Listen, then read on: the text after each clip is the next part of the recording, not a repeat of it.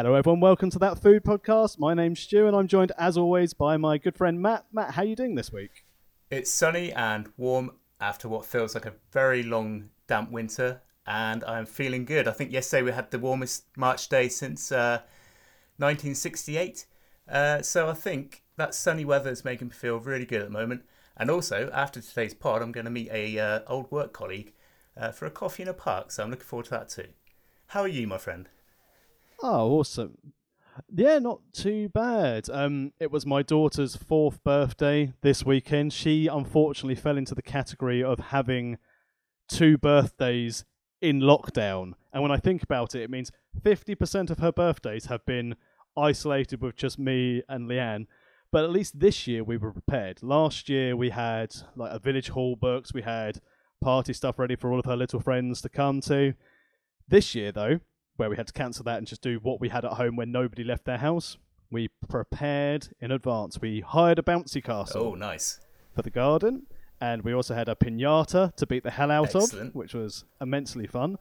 I don't know if you've been on a bouncy castle much as an adult. I have, yes. I've mimicked some professional wrestling stars on bouncy castles in the past, shall we say. Did you have a similar experience over the weekend by any chance? Well, yes, and also general bouncing, because we thought Harriet would maybe play on it a little bit, lose interest, start playing with her toys, but it was continually back to the bouncy castle, back to the bouncy castle, and I tell you what, it is exhausting jumping for what is essentially 6 hours. But like you said, being foolish, and as we haven't been able to wrestle for well over a year now, I thought, well, I'll just practice doing a couple of back bumps. I'll do a couple of kip ups, see if I can do it on a bouncy castle, because it's easy to do a kip up on a bouncy castle, so then I can feel agile and athletic. Of course, you got that extra spring, haven't you? So yeah, easy peasy, right?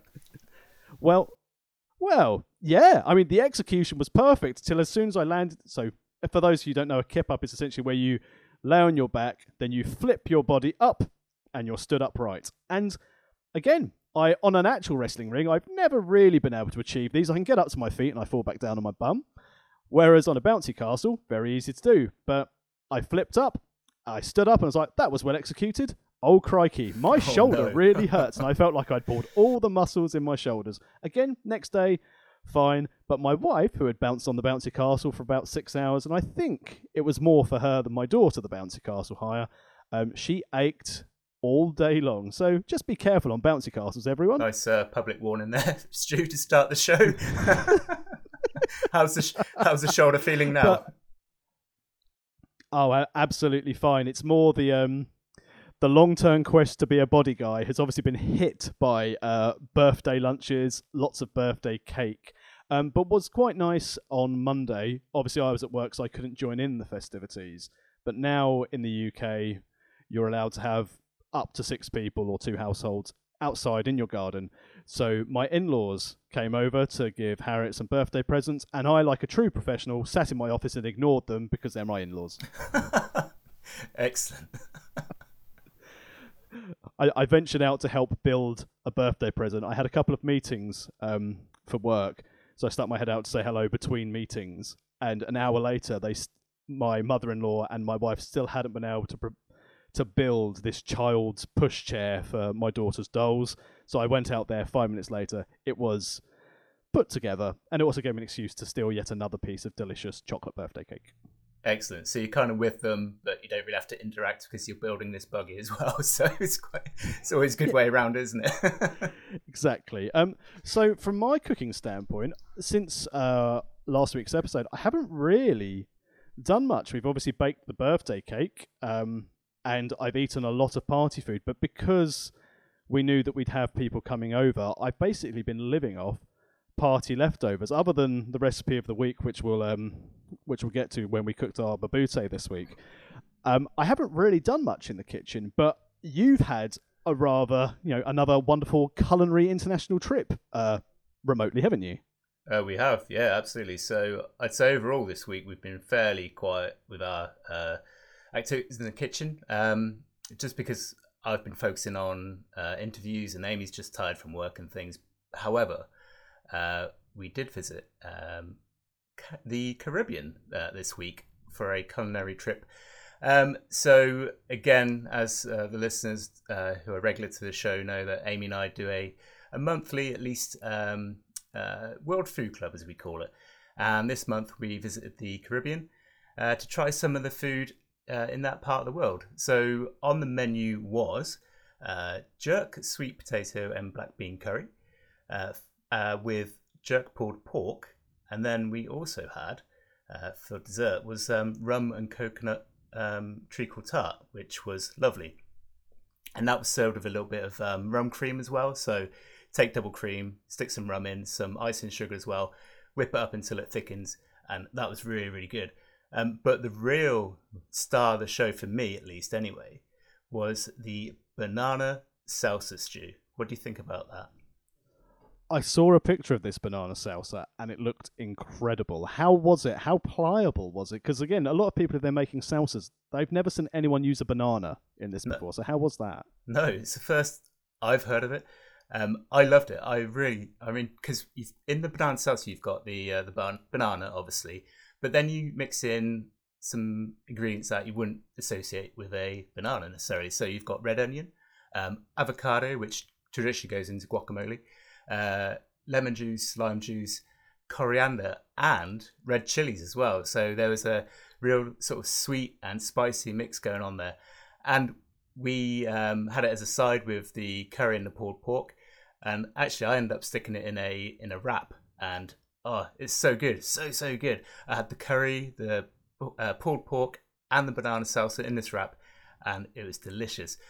Amy, on the other hand, she wasn't as keen. She's not a fan of banana flavored things. So she likes bananas as a banana on its own, but if you kind of flavor things with bananas, so whether it be, I don't know, banana sweets and things like that, or other things, banana puddings maybe, she's not as keen. So this salsa wasn't for her, but for me, it was spot on. It really complemented the dish.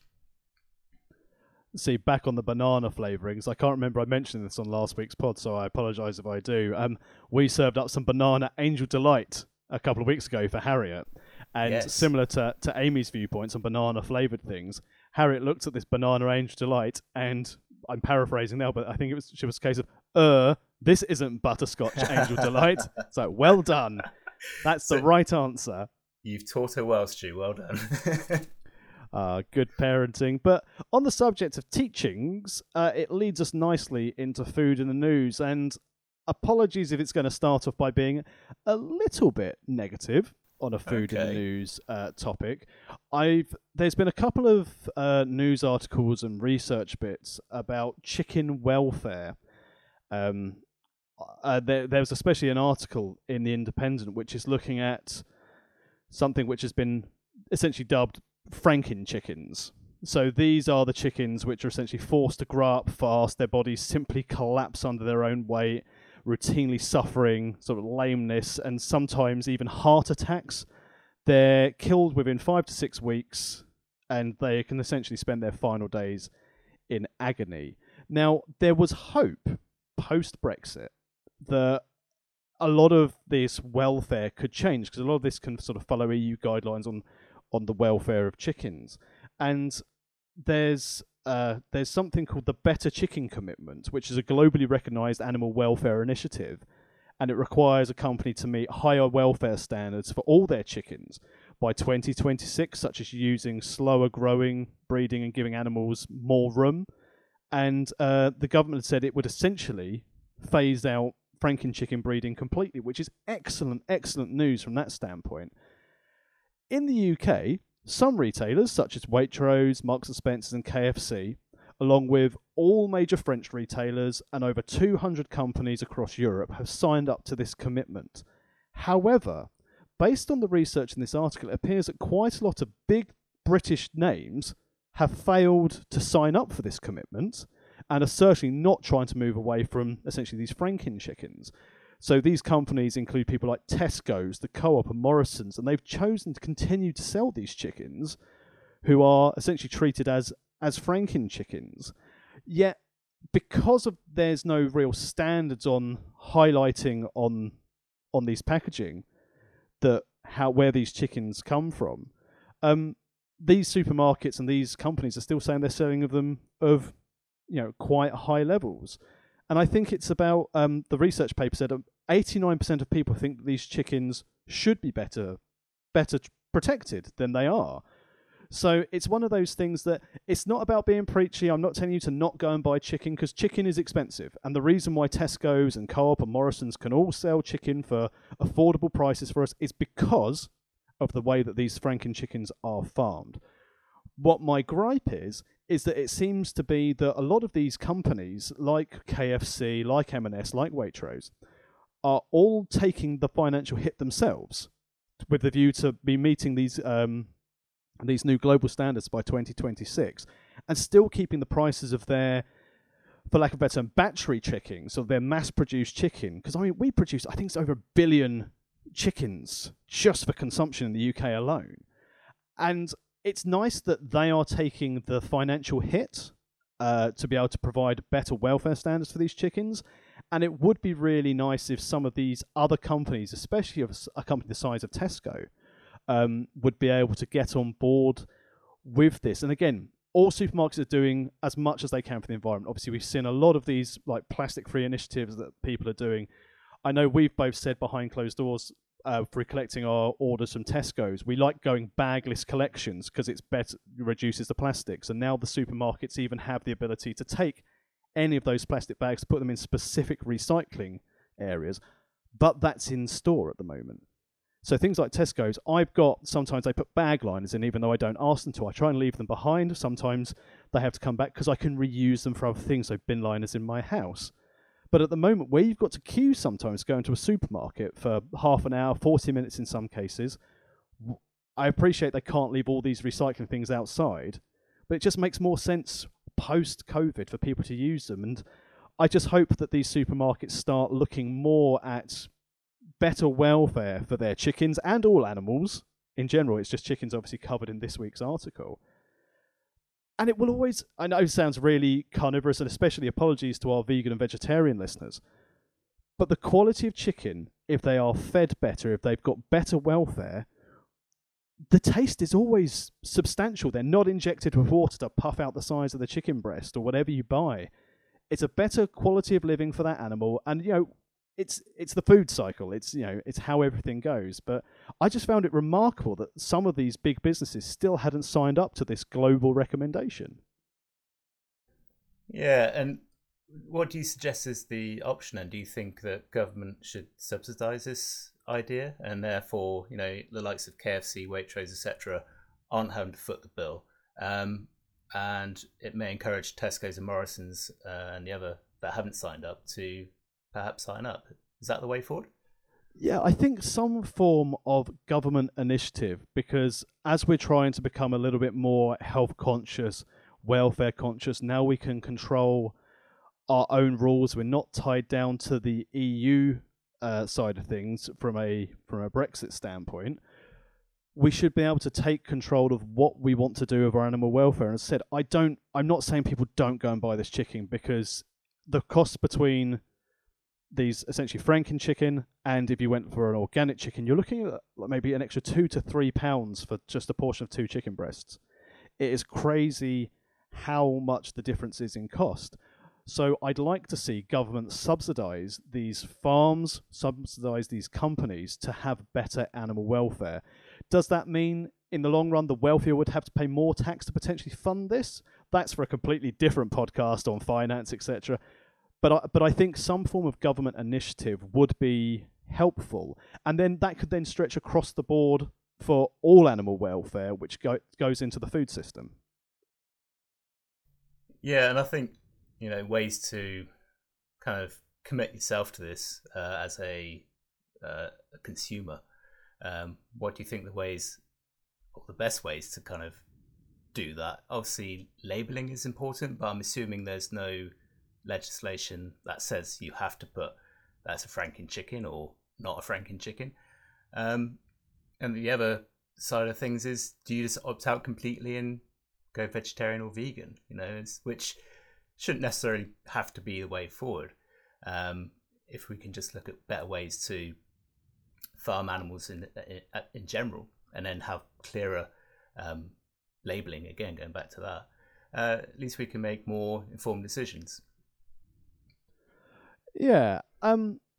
So what they have on the Independent, some of their journalists have got petitions to again lobby big business, to lobby government for these things. So if this is something that you'd be interested in, head to the Independent website, have a look at some of their food articles. You'll find the bits on the Franken chicken available on that website. So if you want to go and sign any of these petitions or get a bit more information about the sort of this global plan, go and have a read there. But I'll switch to something a bit jollier. As you mentioned, the sun is out, the weather's starting to get warmer. Mm-hmm. Would you like a reason to be able to start drinking more wine? I don't think I need a reason, Tax, but go ahead. Sorry, would you like a way to justify drinking more wine? Oh, yes, please, go on.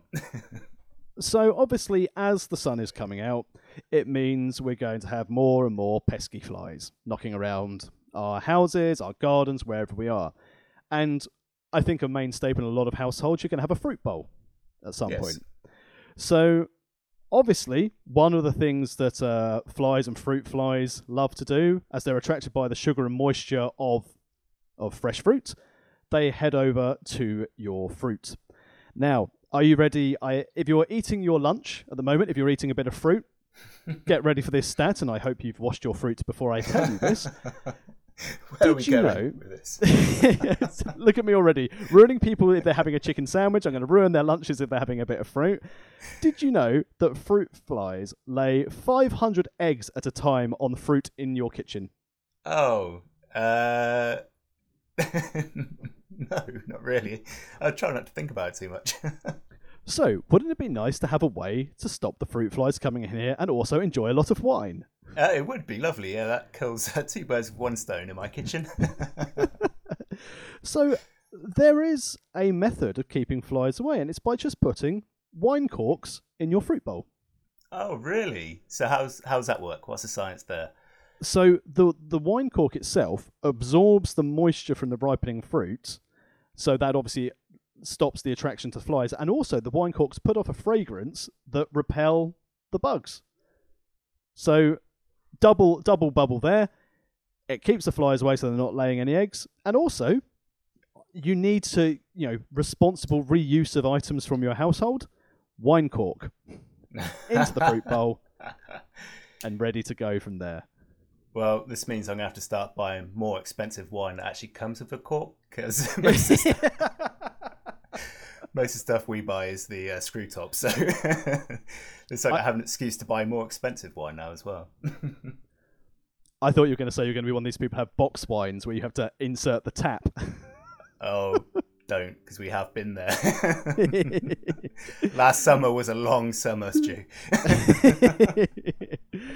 So, I mean, that's a helpful tip to go through. And last piece of food news, again, is an interesting research paper. I do apologise that this does seem to be quite negative food news this week, but it's all food for thought, excuse the pun. So, a couple of research companies in the US have been monitoring people's health for about a 15-year period. And they've found out that dining out regularly could lead, as a significant cause, to early death. Oh, lovely. So we've gone from Franken chicken to early death. Thank you very much, Stu. You're absolutely right. And 500 fly eggs on your fruit. Happy days.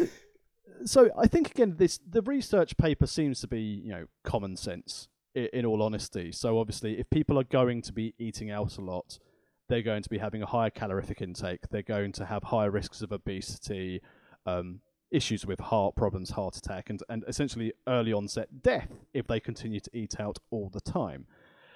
The thing that surprised me the most about this research paper, other than people are surprised by this, that if you eat out a lot and don't have a balanced diet that you die, it seems to be the fact that even if you have quite a healthy lifestyle, if you have meals out 3 to 4 times a week, even if you then have a healthy lifestyle, apparently, according to this research paper, you still have a higher risk because of the mass consumption you have on those days can still affect your internal organs. And I thought, again, through what we've covered before, everything in moderation, it was I wouldn't say it's a flawed paper, but I think it's very difficult to gauge over, even with a 15-year period, if this is a legitimate cause for concern, especially in a world where, anything's available for people to read online on the internet.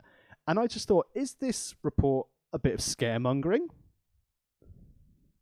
Who knows? Well, I can see the logic behind it, because if you're eating out, you're more likely to have, as you say, richer food, more calories in the food.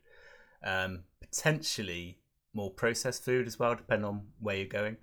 And then, cooks and things will often reach for the salt and the sugar as well to put in dishes to sort of heighten the flavours of things.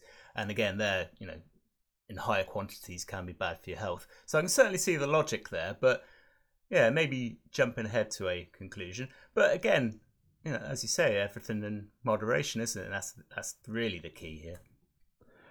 And that's one of the reasons behind this podcast. You do not need to go out for fancy meals. You can stay and cook our recipes of the week, which is this week. I mean, obviously, as you said, you had your Caribbean adventure.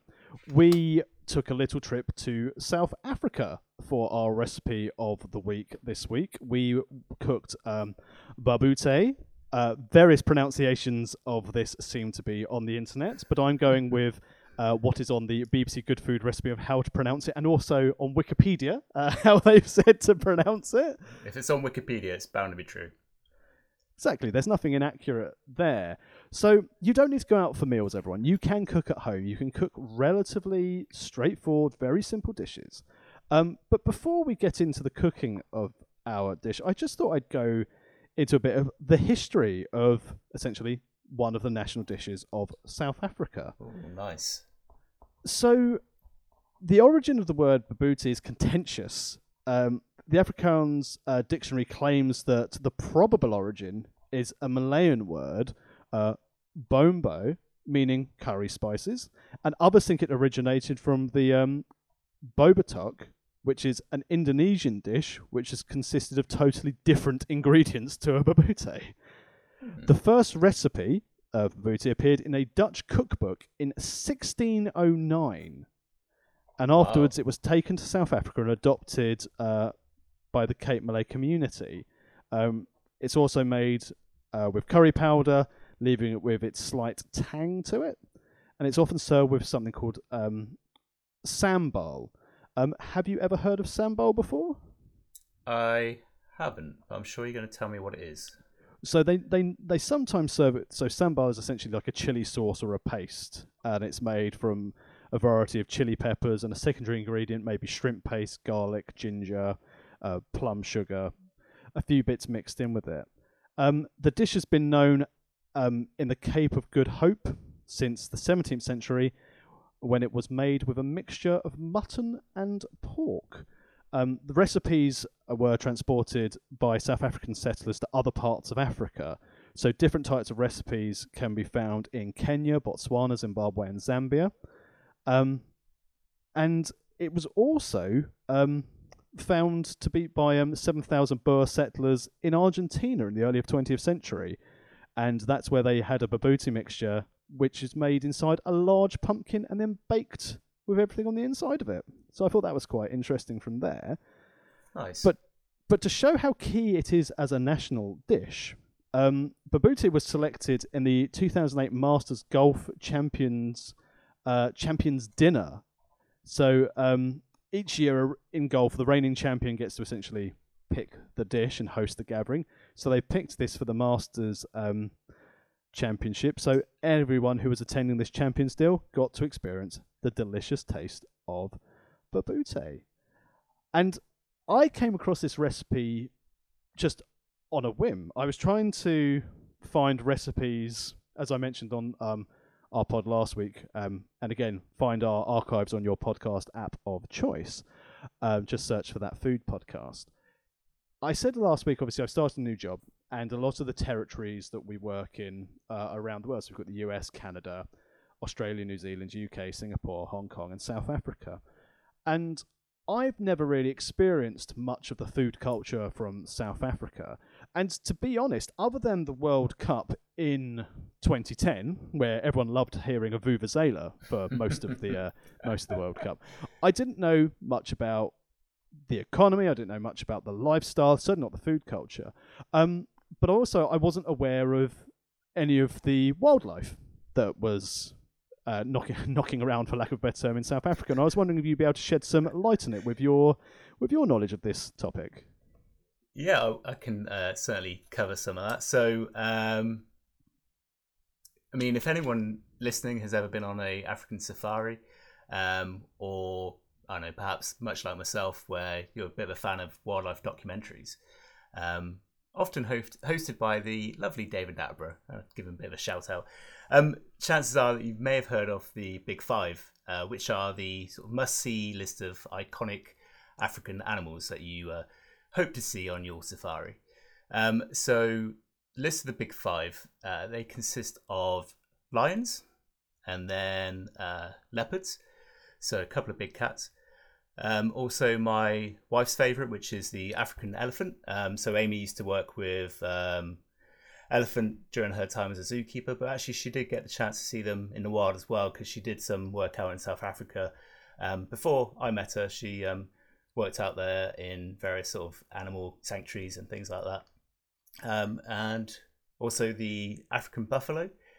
And finally, the last one on the Big Five list is the rhino, who a friend of the podcast, Helen, cares for so wonderfully in her role as a zookeeper at Howlett's Wild Animal Park, located here in Kent. But Stu, did you know there is, obviously you got the Big Five, but did you know there's also an ugly five? Have you been looking at my social media posts again? So yeah, apparently there's a lot of animal lists when you go on safari in Africa. So the lists of ones again that you hope to see, and perhaps this is the list that no animal wants to be on, and it's the Ugly Five list. So in the Ugly Five, we have the warthog, we have the vulture as well, wildebeest, which I've actually worked with before during my zookeeper days. It's a type of antelope species, and they are, I don't think any of these animals are ugly, I should mention. But the wildebeest are very scatty compared to some animals that I've worked with. So we used to feed them out in the enclosure, and it's a very large enclosure, so we had Land Rovers to move around, and then we'd get out of the vehicle and then feed in troughs or along the ground, whatever's appropriate at the time. And most stuff were very kind of slow moving, quite respectful. They'd come and eat their food and not too much of a concern. But the wildebeest, they were so scatty. They would sort of charge towards, they'd follow you in your Land Rover, anticipating the food. And then you'd sort of have to kind of rush into position so you can put the food out before they reach you. Otherwise, they wouldn't purposely be aggressive or anything like that. But they're just sort of very random movements, so just something to be aware of. So they were certainly interesting species to work with. But that's 3 of the 5. The final 2 are the marabou stork, which is quite a large bird. And finally is, and I'm certainly going to put an argument in for this one, is the hyena. So again, I don't personally think any of these animals are ugly in any way. Perhaps a little bit quirky to look at. And the hyena in particular gets quite a lot of bad press in the media, often portrayed as sort of being the evil character in films and cartoons such as The Lion King. Great film, but they do portray hyenas in a bad light. But actually they're very loving and family-orientated creatures. And also, a little fun factoid here, somewhere in Africa there is a hyena called Van Wicked. Amazing. So, I think that's really unfair calling those guys ugly ones. I mean, I know people aren't going to sit there and go to the gift shops afterwards and go, I really want to buy a cuddly vulture. Well, I think they've all got their own little characteristics, haven't they? But my friend Michelle, who lived and worked in Africa, she actually studied groups of hyena, and she very kindly named a hyena after me. So I don't know how to take that now that I know it's in the big 5 of the ugly list. I'm not sure if I should take it as a compliment any longer. But just speaking of names, I just want to pick up on something from earlier in the podcast, and you may pick up on it from time to time, listener, that I called Stu Tax. And that's his wrestling pseudonym. So if I ever do call Stu Tax at any point during the podcast, just ignore me, move on. It's fine. It's now such a second nature thing for me. It's just, I mean, I know we've mentioned wrestling in the past in the pod. It's certainly a very odd profession, an odd industry where you really only refer to each other in a lot of times as a stage name. Yeah. I mean, one of our good wrestling colleagues, Louis, and also I should say his daughter's been some wonderful cooking again this week. So Paloma's been in the kitchen doing some wonderful, wonderful things. So it's great to see her always in the kitchen. But when sort of first started to socialise with Louis, who goes under the wrestling name Will Power, he messaged me and said, "Oh, I'm not used to calling you Stu." It's like we've been associated for over a year. Yeah, but it's quite an odd one. And linking back again to South Africa, there is a wrestling promotion in South Africa called Black Gold Wrestling, who had approached me at one time to be their commentator. To which point I said, "Yes, I'd love to be your commentator." And do you want to know how many messages I've had from this promotion since then? You tell me. Go on. Well, it's less than 1. Can I guess? Hang on. Let me slip in there. 0. Correct. Yay! Correct. So, prize. But if I were to ever do any commentating for Black Gold Wrestling, I would certainly make sure I get into the spirit by cooking our recipe of the week.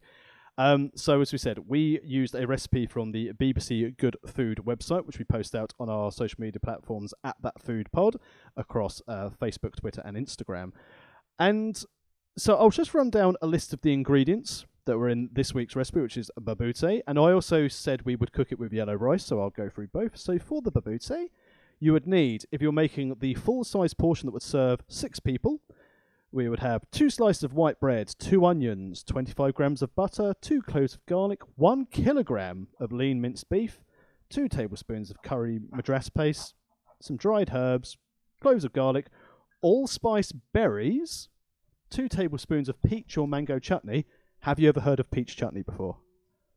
Nope, I went for mango. Me too. I couldn't find peach anywhere. We had 3 tablespoons of sultanas and 6 bay leaves, full cream, and 2 large eggs for this. So other than the allspice berries, very readily available items. And then for the yellow rice, we had. I've selected the wrong page of notes for the pod. You'd need 350 grams of basmati rice, some more butter, some caster sugar, ground cinnamon or a cinnamon stick, cardamom pods that were shelled and the seeds crushed, some turmeric, and some raisins.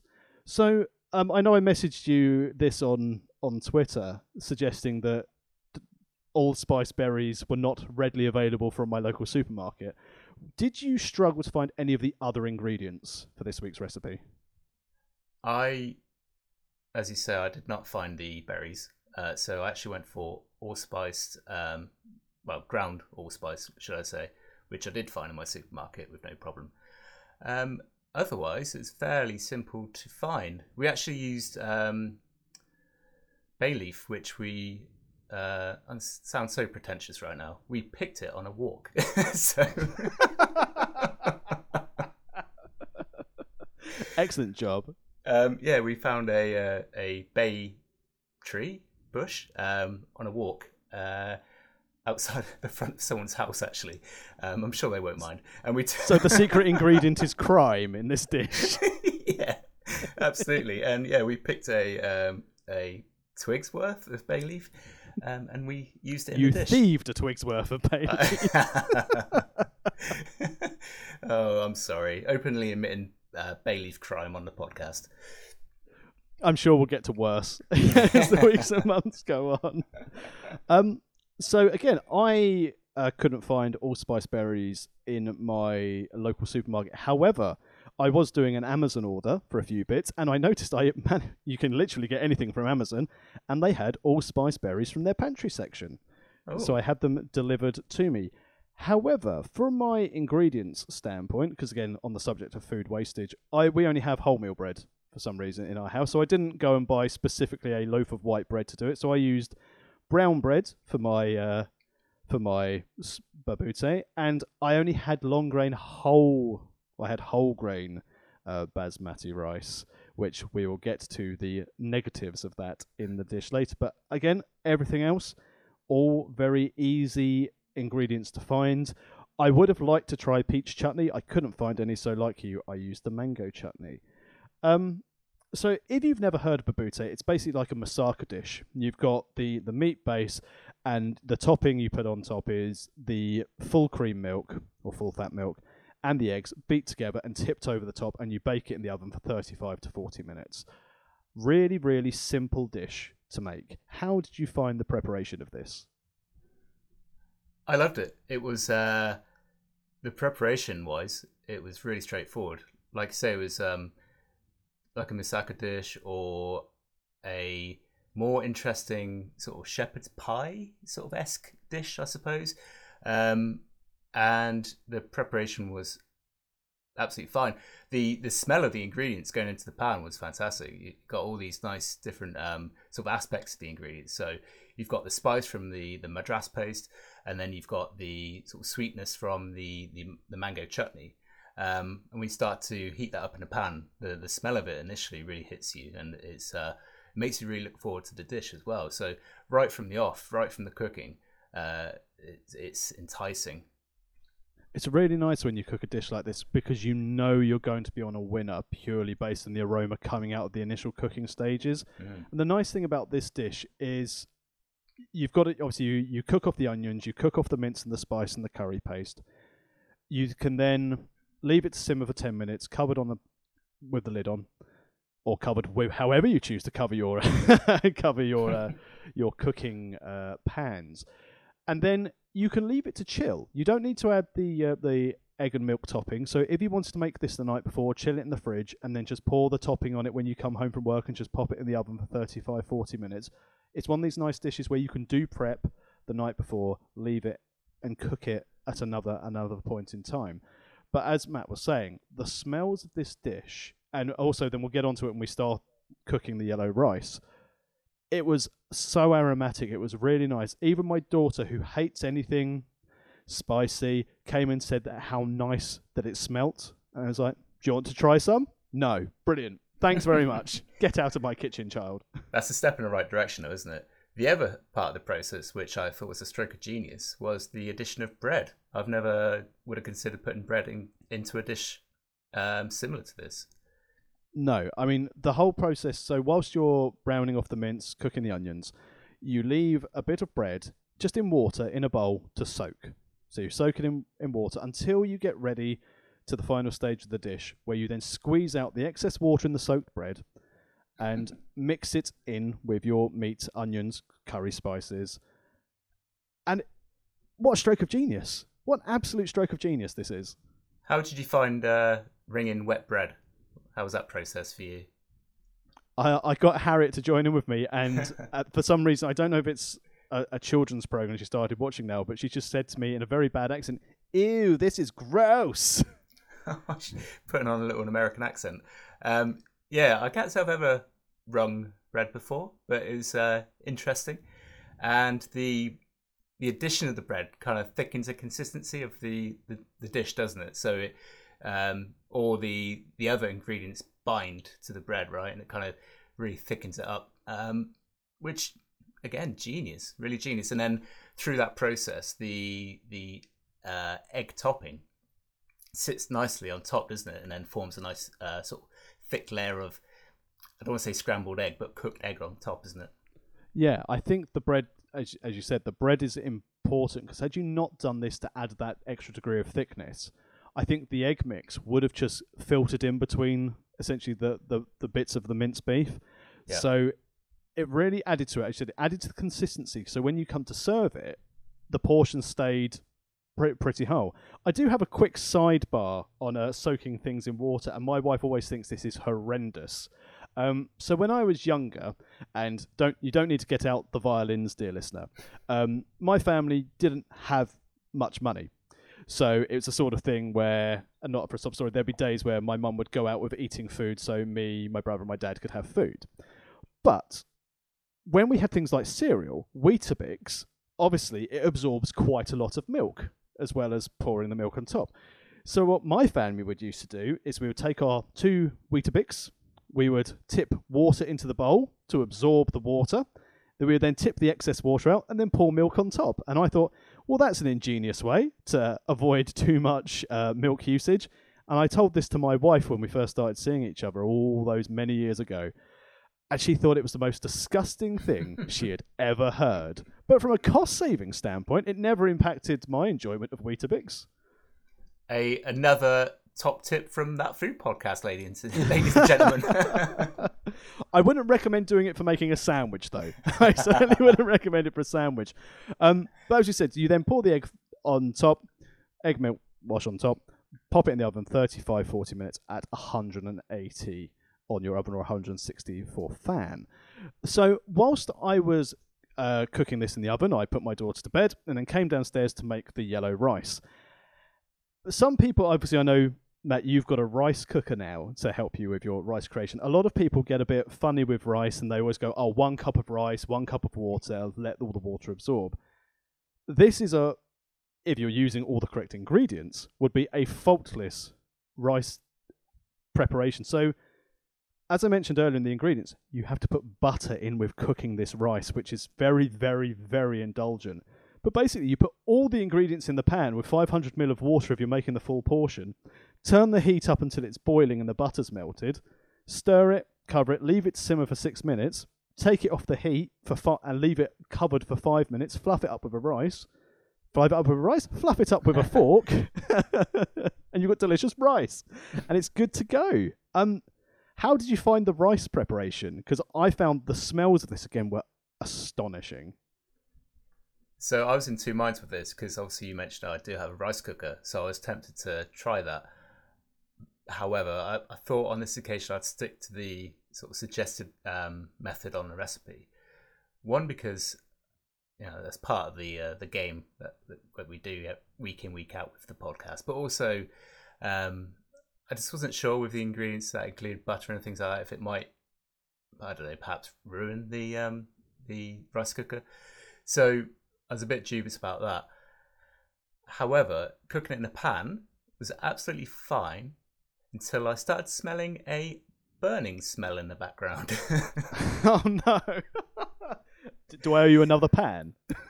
I think you might owe me another pan. I do have a slight quibble this week. So yeah, our largest pan is no longer in use currently, just because it is welded with rice on the bottom. So yes, I followed the instructions as per the instructions, and they everything's going swimmingly. Left it in for the amount of time suggested, and I should have maybe been monitoring it a little closer. But the first thing that alerted me to the problem there was the smell of burning. And I thought, where's that coming from? That doesn't sound good. And I thought, we'll check the oven. That's fine. Oh, the rice is burning. Okay, so the sort of bottom layer had browned a bit more than I would have liked. However, all the stuff on top was fine, absolutely fine. So we used that. We managed to eat and have enough for the meal. And I have to say that again, the smell of it was delicious. The mixtures of the sort of sweetness and the spices as well, with the addition of the raisins and the cinnamon too. Again, nice mix of ingredients, made it very interesting from a nasal point of view, even before I started to sit down and eat it. I did hit a small problem with the rice. So luckily mine didn't burn. But as I said, I didn't use plain basmati rice. I used whole grain basmati rice. So already I thought, well, I don't know if this is going to take on the colour that I want it to. It did take on the colour, but I found, as with a lot of things we use the wholemeal or whole grain rice, that it's got a bite to it, but I found this had too much of a bite to it. It's almost, I felt like this recipe didn't work with my whole grain rice because there was still too much bite to it. The flavour was excellent, but it had too much of a crunch. It's like, as I said, the sort of rice you'd find in maybe a rice salad. You're expecting to have a bit of a bite to it.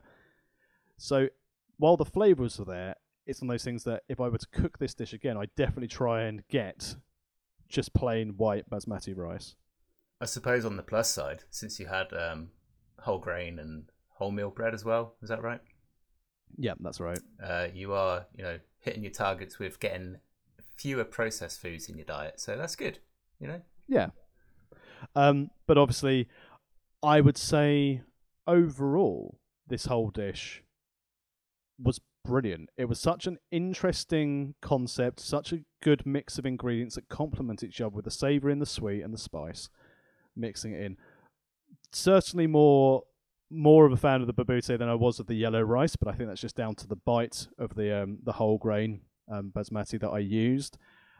Quite a lot of butter in this dish. I mean, when you look at the portion, the calorific portion, so as I said, if you follow the ingredients to the recipe and you do the full size portion, it will serve 6 for each of these.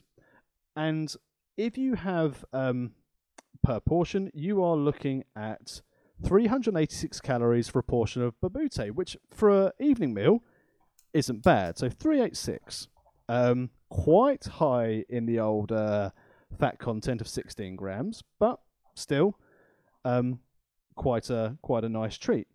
So that's 386 for a portion of babute. The rice recipe also serves 6. Can you guess, or if you notice it off the top of your head, what was the calorific value of a portion of this rice? I think the way that it set me up, it's going to be quite high. So with the butter and the fruit, as well as the rice, obviously, I'm going to say more than the actual main dish itself. So let's go for 432. Not bad. It's 313 calories for a portion of rice. Wow. So, and that's, as you said, where you've got, so you're looking at just over 50 grams of basmati rice dry. Again, just under 10 grams of butter to go with it. But when you put that in, a tablespoon of raisins, it really does all add up. I mean, the carb value in this was like 61 grams. Whoa. For this. So if I were to have this dish again, I would certainly do the babute again, because 386 for a portion babute, similar. And I've got leftovers today, so I'm going to be having it for my lunch with some salad Very nice. later today. I think a dinner that's under 500 calories with that, maybe either plain rice, use cauliflower rice, or simply just have it with a green salad. I think that would be a nice healthy dinner, packed full of flavour, keeps you full. But the rice, while it was nice, from my dietary requirements and how I found it, I certainly wouldn't go for the yellow rice again. I'm the opposite. I really enjoyed the rice. I thought it was a really nice addition to the dish. And it might be the type of rice that you used to cook the dish that perhaps didn't make it as nice as it could be. But for me, I really enjoyed this. And actually, aside from the fact that I burnt the pan, it was super easy to make. So, I certainly would do this. In fact, the whole dish itself, without exaggeration, is probably my favourite dish that we've done for the podcast. I really enjoyed this one. I enjoyed making it. As I quite often do, I do enjoy the cooking process. But I really, really enjoyed eating this one as well. And we much like yourself, we had leftovers, which we had the sort of following couple of days. And it was nice again, reheated. And I loved it. And, if you watch Great British Bake Off, don't you, Stu? I do, yeah. And I'm sure you're familiar with the Poor Hollywood Handshake. Of course. Well, this dish gets the Huntley handshake because Oh my goodness. first ever Huntley handshake on the pod. This dish gets it. Well done, Stu. Absolutely fabulous. Good choice. I would agree with you. This is my favourite dish we've done so far because it was so easy to make, but so flavourful, and it gets people. I think if you're afraid of spice, maybe take down like the reduce like the heat of it. So maybe instead of using madras paste, maybe use masala paste instead to take a little bit of the heat out of it, but still all the flavors of like the cardamom seeds, having all of that mixed in there, either allspice or allspice berries. It works so well. So if you're into your spices, give this dish a go. If you're a bit too if you're not overly keen on spicy food, and to be fair, this wasn't overly spicy. It had a nice warmth to it. Mm-hmm. I found I didn't sit there and think I had to grab a glass of milk or grab a glass of water after enjoying this. It's a nice warmth to it. If you like spicy things, this is right up your street. If you're not a fan of spicy things, give it a try. Just maybe replace the madras paste for something like a masala paste. Yeah, and I'd potentially, I know what I'm trying to say here, be the opposite of what you're saying and say actually the spice for me, and it's my palate as well, so it might be different for you guys, but the spicy aspect was actually balanced really, really nicely with the sweet aspect from the mango chutney. And I think the two really balance each other out. And again, for me, this is a more interesting way to do something that is pure comfort food. So if you do like your shepherd's pie and things like that, and lasagna and what have you, and moussaka, but you're looking for something a little bit different, a little bit spicier, definitely try this dish. I'd highly recommend it. The only thing I would say, for if you're in training for anything, similar to I've had my dinners mainly of birthday cake and party food, and then my babute this week, I am going to be needing to do quite a bit of exercise to do it and start really knocking down my BMI. As that seems to be a big key thing for people's waistlines at the moment. People are looking at that, especially as we come out of lockdown. Gyms are going to open again on the 12th of April. People are excited about working out again. As you'd expect in lockdown, people have comfort eaten because there's nothing else to do. So a lot of people may have gained a few pounds, and their doctors may look at them and go, oh, your BMI is now in the obese or the morbidly obese section.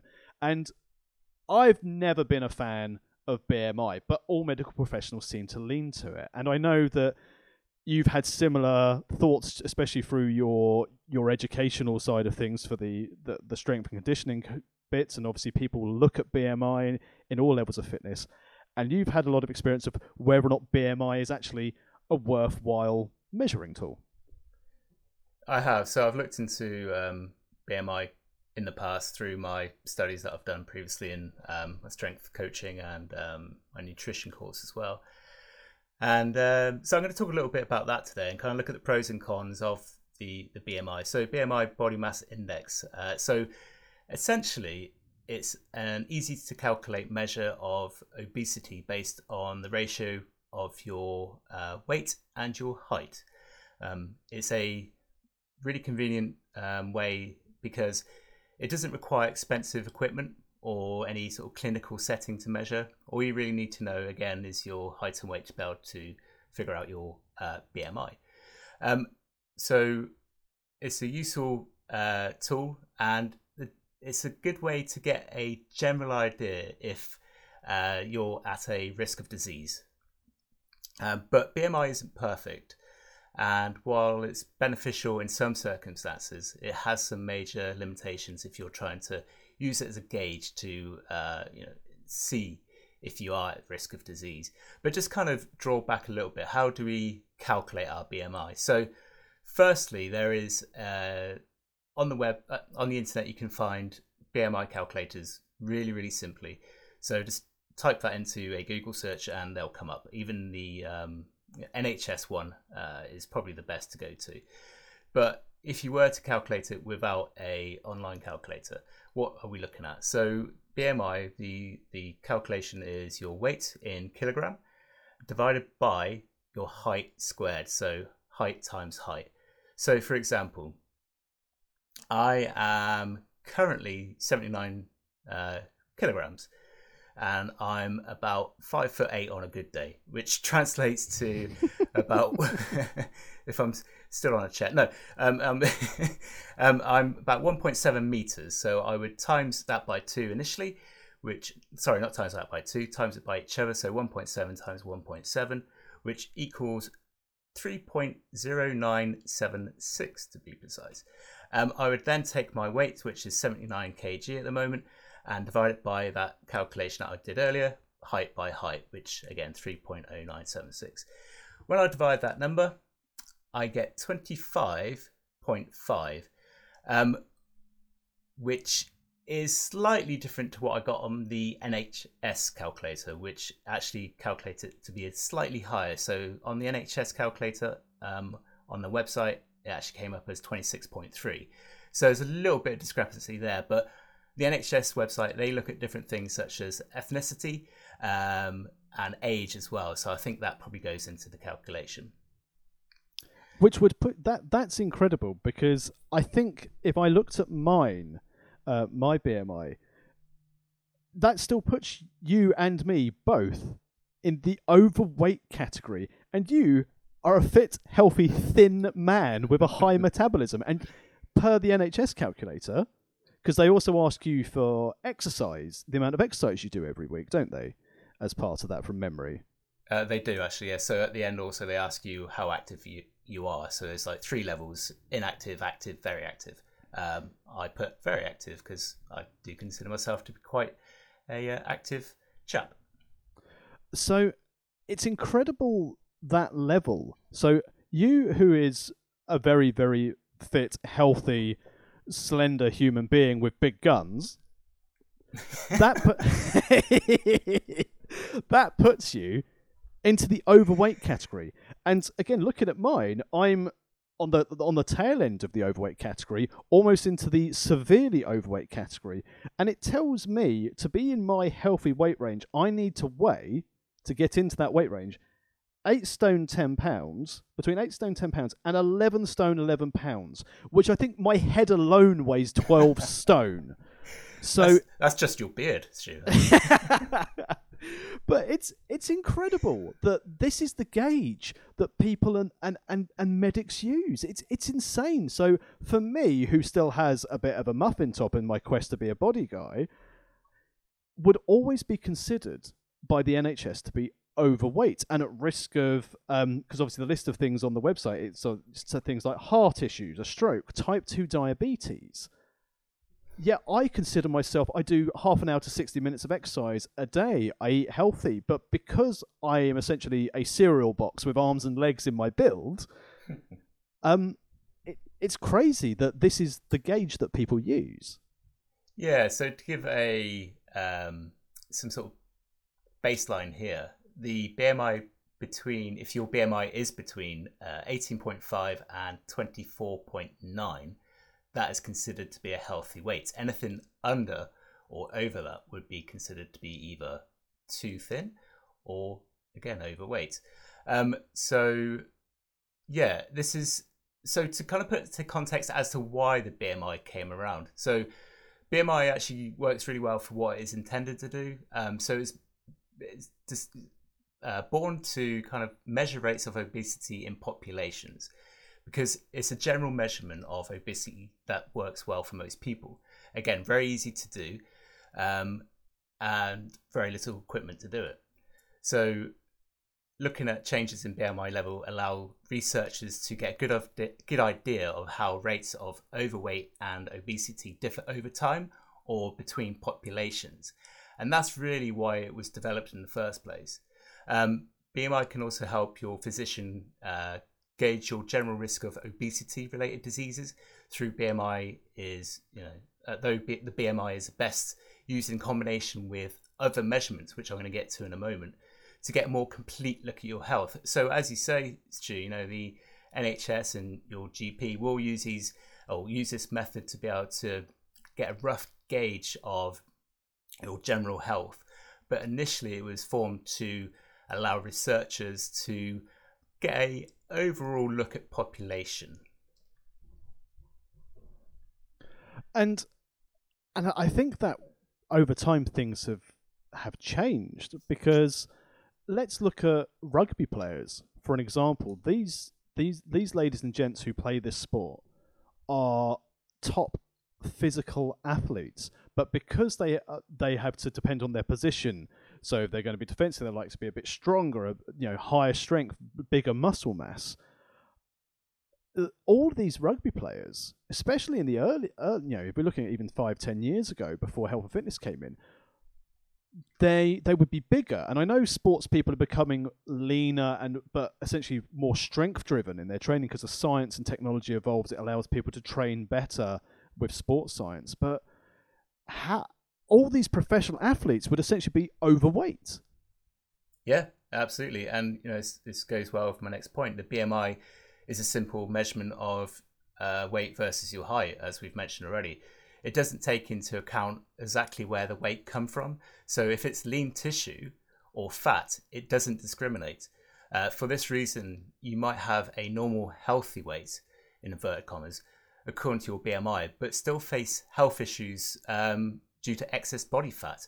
For example, excess fat around the stomach, that can expand your waistline beyond what is recommended for your gender. So this can up your risk of obesity-related diseases, regardless of your BMI. So you might be within that green bracket, if you like, where it's safe. But if you've got an expanding waistline, that can actually lead to, again, obesity-related diseases as well. And just to put it into consideration here, so again, whilst I don't consider my body type to be overly slender, I consider myself, especially in the last 12 months, I'm the fittest I've ever been. I work out a lot more. Obviously, over the last couple of weeks, I've been mildly indulgent, so the scales have gone a bit in the wrong direction. But again, it's a marathon, not a sprint, as we've said before. And I know how to turn this round and sort of be a bit more disciplined with my eating. Now all the good stuff's coming to an end. Obviously, Easter might be a little bit of a stumbling point, but I'm not going to deprive myself of those things. But looking at this sort of the NHS chart, I would have to lose the equivalent of 3 stone, or let's say 42 pounds, to even touch that healthy body weight. I would need to be 11 stone, 11 pounds to just touch into that healthy weight. So that would mean, realistically, I would have to lose over £1 a week for the rest of the year if my goal by the end of 2021 was to have a healthy body weight, which is crazy, because that would still be, it'd be great if I could do it. But I think then if people look at this, so for example, I quickly did this on my phone, and the wording at the bottom tells me I need to aim to lose 9 pounds to go there. But even if I lost 9 pounds, so what I've quickly done is I've taken 9 pounds off my current weight, and then it would come up saying, you're still overweight, you're still at risk, you need to lose 9 pounds. So it is an important guide to give you a benchmark. And again, I think, as you said, waistline seems to be the big thing to look at here as well. It is. And, to touch on your point there, just before Christmas, I'm about 12.5 stone at the moment. I was 13 stone just before Christmas, and I would consider myself to have been in sort of the best shape I could be at the time, just in terms of I was working very hard in the gym. So I felt great, and I felt like I looked great as well. But it was, if you were to look at the BMI calculation, I'd actually be creeping into obese for my height. So it's kind of a difficult one to balance, really, when you look at it. But again, while BMI might underestimate the risk of people with normal weight with high body fat, so it can overestimate the risk of muscular healthy people as well. Someone putting serious time in the weight room, like you have been, Stu, and you will be over the next year as well for your Body Guide project, that pushes their BMI into the overweight or obese category. even if they carry very little body fat and therefore have generally a lower risk of obesity-related diseases than someone at the same weight with more fat tissue. So the solution really is to take a holistic approach to measurement. So you've already mentioned measuring your waistline. So that's a good way of doing it. So take a more holistic approach and use several measurements to assess your weight and health, in addition to the BMI, because certainly not knocking the BMI, it's there for a purpose. It does help kind of have a general overview. And then, with your GP's knowledge, they can further assess the situation. Or again, for researchers, they can use that for population research too. But also consider your waist size to ensure that you're under the recommended waist size for your gender. So for females, that's 35 inches. And for males, that's 40 inches. Do you have any idea of what your waist size is at the moment, Stu? Not sure. I mean, I currently walk around in sort of 36-inch waist jeans. Mm-hmm. So that's a good start on that side of things. But obviously, you don't tend to wear your jeans around your waist measurement, which I believe is just above the belly button, isn't it? Around to get an accurate waist measurement, would you say? Yeah, that's right. So yeah, if you did want to do this at home, measure your waist just around the top of the belly button. As Stu quite rightly says, jeans usually sit on the hip, which is slightly lower down. So if you did want to try this at home, grab yourself a tape measure and a partner or a friend, and if you just measure around the waist there, and again for women it's 35 inches or under to be in a healthy range. For men, anything over 40 inches is unhealthy. So just to give you some sort of idea there. So, instead of measuring weight loss, and this is kind of the way that I would suggest people look at this, instead of being hung up about measuring weight loss in terms of where you fall in the BMI scale, look at combination of pounds and inches lost. So you can measure your waistline, your biceps, your thighs, your hips, and maybe kind of look at how they decrease over time as well. And also consider a professional body fat measurement as well to get an accurate look at whether your body fat level is healthy or not. And we've actually done this together before, haven't we, whilst we're doing PT sessions? Yeah, and it was a really interesting insight to it because, as you said, whilst my body fat went down, it didn't go down as much as I thought it would. But then some of the other dimensions which we were looking for, so sort of the bicep width and everything, they all altered at different times. So as we've mentioned before on the pod, weight and measurements change in different places at different times throughout the exercise as you go through. But when it's safe to do so, if you can find a coach or a trainer or a medical professional to do this for you, it's always worth having that little test because it doesn't take long. The pincers are always entertaining, having someone grip against muffin tops. It's always good fun for everyone. But one question before we finish off on this topic. So obviously a lot of people, it's the weight issue that puts strain on the heart, pumping blood round the body. And as we've already touched on, if people are carrying a lot of lean muscle mass and their scales potentially may be higher than those who've got a lower weight but carrying more body fat, are there still risks to being very muscly but carrying a lot of lean muscle and having a higher weight on your heart to pump the body around? Because obviously one of the big risks obviously of having that higher weight is the strain it puts on your heart and some of your organs. Are you still risking having heart problems by having that level of muscle mass and carrying around that rather than having a lower weight but a little bit more body fat? I think you probably can. I'm not an expert in this field by any means with regard to what that might entail, but I think you can, but as long as it's not excessive. And I think when we start thinking about bodybuilders who are excessively heavy for their frame, we're probably looking at creeping into other ways to gain weight as well. So steroids, for example. That's probably when you're starting to look at excessive weight through musculature. If you're in that healthy range where maybe you're, maybe a stone overweight because of your frame and you're the amount of muscle that you're carrying, you are going to be okay. But anything that's excessive, that might sort of cause issues in the future. But looking at ways to do this healthily, again, without being too hung up on scales and BMIs and falling into the so-called right category. Look at ways just to be able to look after yourself and reward yourself. Reward yourself for making healthy meals at home for the week, rather than, as you touched in the food and news earlier, eating out or going to restaurants.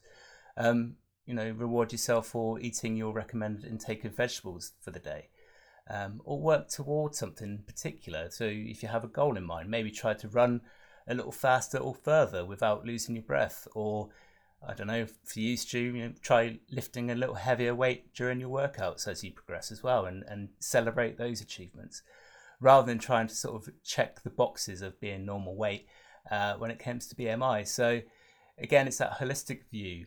Yes, keep an eye on measurements and things like that, because that's a really good way to kind of track your progress, but also look at the physical stuff that you're doing too, and try to have a overall view of everything you're achieving, and when you're doing well, give yourself a little pat on the back.